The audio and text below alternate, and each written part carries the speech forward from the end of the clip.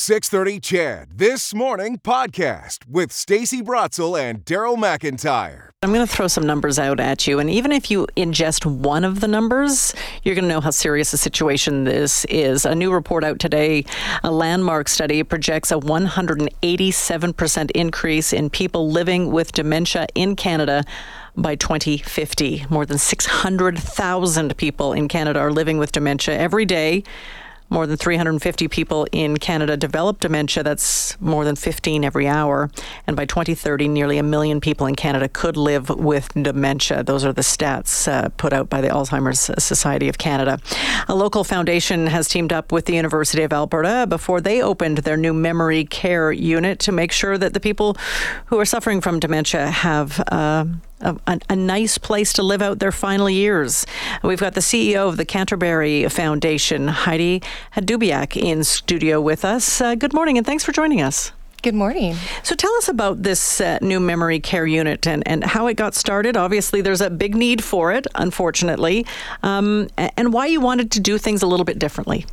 Yeah, thanks. Well, when it got started, we already had a space, and we found that we were struggling to keep up with the ability to, manage our wait list. And so when we were looking at renovations, we recognized with the, like the information you just presented, Stacey, that we really had to be looking to the future and recognize that dementia was going to be a significant challenge for society.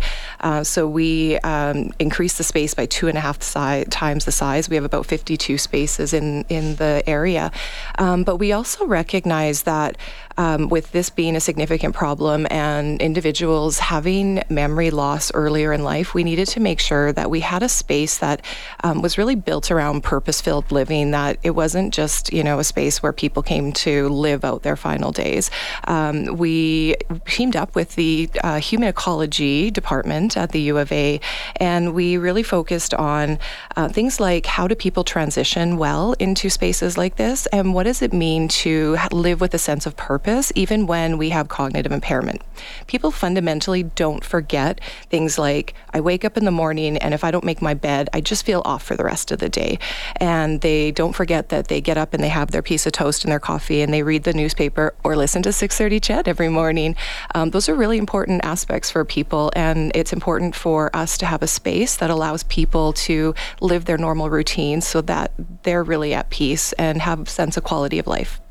So what did the U of A say that made you think and go, oh, I hadn't thought about that before? Oh my goodness, there was so much. My background is nursing, so one of the funniest things was, we set up our kitchen. It was this beautiful space, and it's a home-style kitchen where one of my favorite times was when we first came into the unit and residents had moved in, and we walked in and there was just one of our residents that was there taking a glass down and getting some water from the kitchen and just having a drink of water, which seems very probably mundane, but for us it felt like these people feel at home. Which is incredibly important. But they were the first to point out the fact that most homes don't have a blood pressure cuff, in their kitchen. And we really had to look at the space and think about, so what if we want this to be a home? What does that look like? And what is each space intended for? And how do people move through the space? We have the beautiful memory loop that we have designed where there's the ability to walk internally. We have cold winters, right? To be able to walk internally with these really neat turnarounds so people don't really see the door at the end. And there's different spaces that have different energies and vibes. There's a garden space and a cityscape, and we have a gallery, and we have a 50s diner, which is my absolute favorite. Because exercise important, so that loop certainly important, and also not having a door where they know that they can leave or may tempt them to leave. Correct. It's really that exit seeking, especially when residents first come to the space, until they adjust. Right there, it's sort of that sense of this isn't my home yet, and I need to get home. And so, if there's a sense that there's an exit door, that can really increase anxiety. Mm-hmm. So the doors are designed to actually just blend in, and there's a lot less of that sort of sense of angst on the unit. In fact, most people will come come on and say it's really quiet, and I say that's good. That's a good thing that it's quiet on the unit. It just means that people are living their lives and they're going about their day-to-day things, and it sounds like a home. Mm-hmm. Yeah, I remember my grandpa, once he was put into a facility because he suffered from Alzheimer's.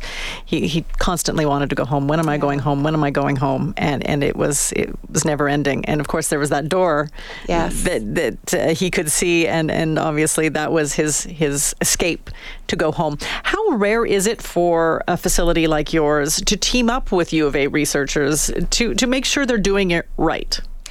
Well, the human ecology team has done a handful of projects, but not here in Alberta per se. So we were extremely lucky to be able to leverage their talents and look at a combination of the space, the way it was designed, but also how we're using that space and working with our residents. And I say working with our residents because one of the things we had to really learn, and the phrase that we adopted, was living with our residents. It's their home, and it really there was a bit of a mind shift that they really helped us go through to understand what the difference was between sort of working in a space and actually creating home.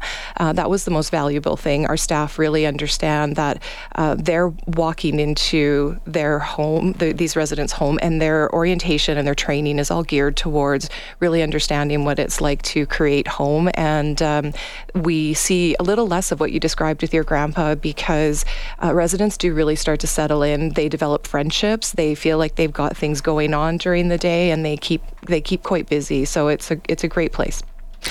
Also, something that Canterbury is doing that may be a little bit unique is your end of care unit. It is a model, and it's the first of its kind in Alberta. So what makes it different than others? Sure. Well, as a not-for-profit, we're incredibly fortunate to have been able to look at what the needs are and develop our model, our care model accordingly. So before I was CEO, I was Director of Health Services, and I certainly had a vision for the fact that we have residents come in at independent level, sometimes supportive and sometimes memory care. But at the end of the day, oftentimes their care needs change, and we'd often have to say goodbye to our residents that have been with us for many years. And what we were missing was that stage and aging option where we could have someone there till end of life, whether that was for physical needs or any other needs that they may require. And so a year ago today, when our renovation wrapped up, we were able to open up the Haven, which allows us to go from independent living all the way through to end of life, which is really unique to have a full service campus. So they don't have to leave. Correct.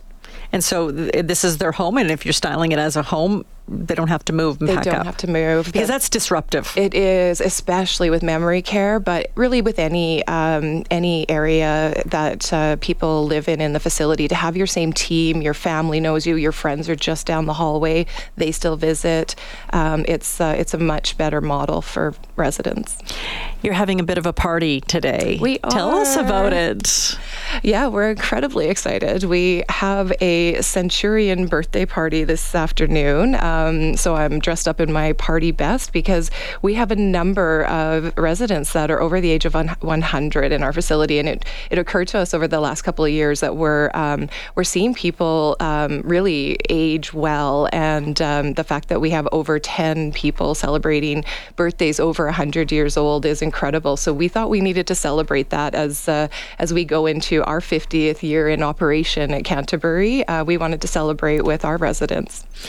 The stories they must tell, it must be just absolutely incredible. I am honored to get to work with them and in service to them every day. All right. Thanks so much for joining us and telling us about the things that are being done differently, because dementia, memory care units, they are full. You mentioned a wait list. What is the wait list right now to get into one of these memory care units? Well, fortunately for us, because we've just expanded, we have immediate availability. So now's a really great time if you're looking for support for your loved one. Please don't hesitate to reach out. Perfect. Thanks for joining us. Thanks, Stacey. That's Heidi Dubiak, CEO of Canterbury Foundation, talking about their local seniors home and, of course, their new memory care unit, which apparently has spots available. So obviously you know how to get a hold of them. You can always Google them and contact them there.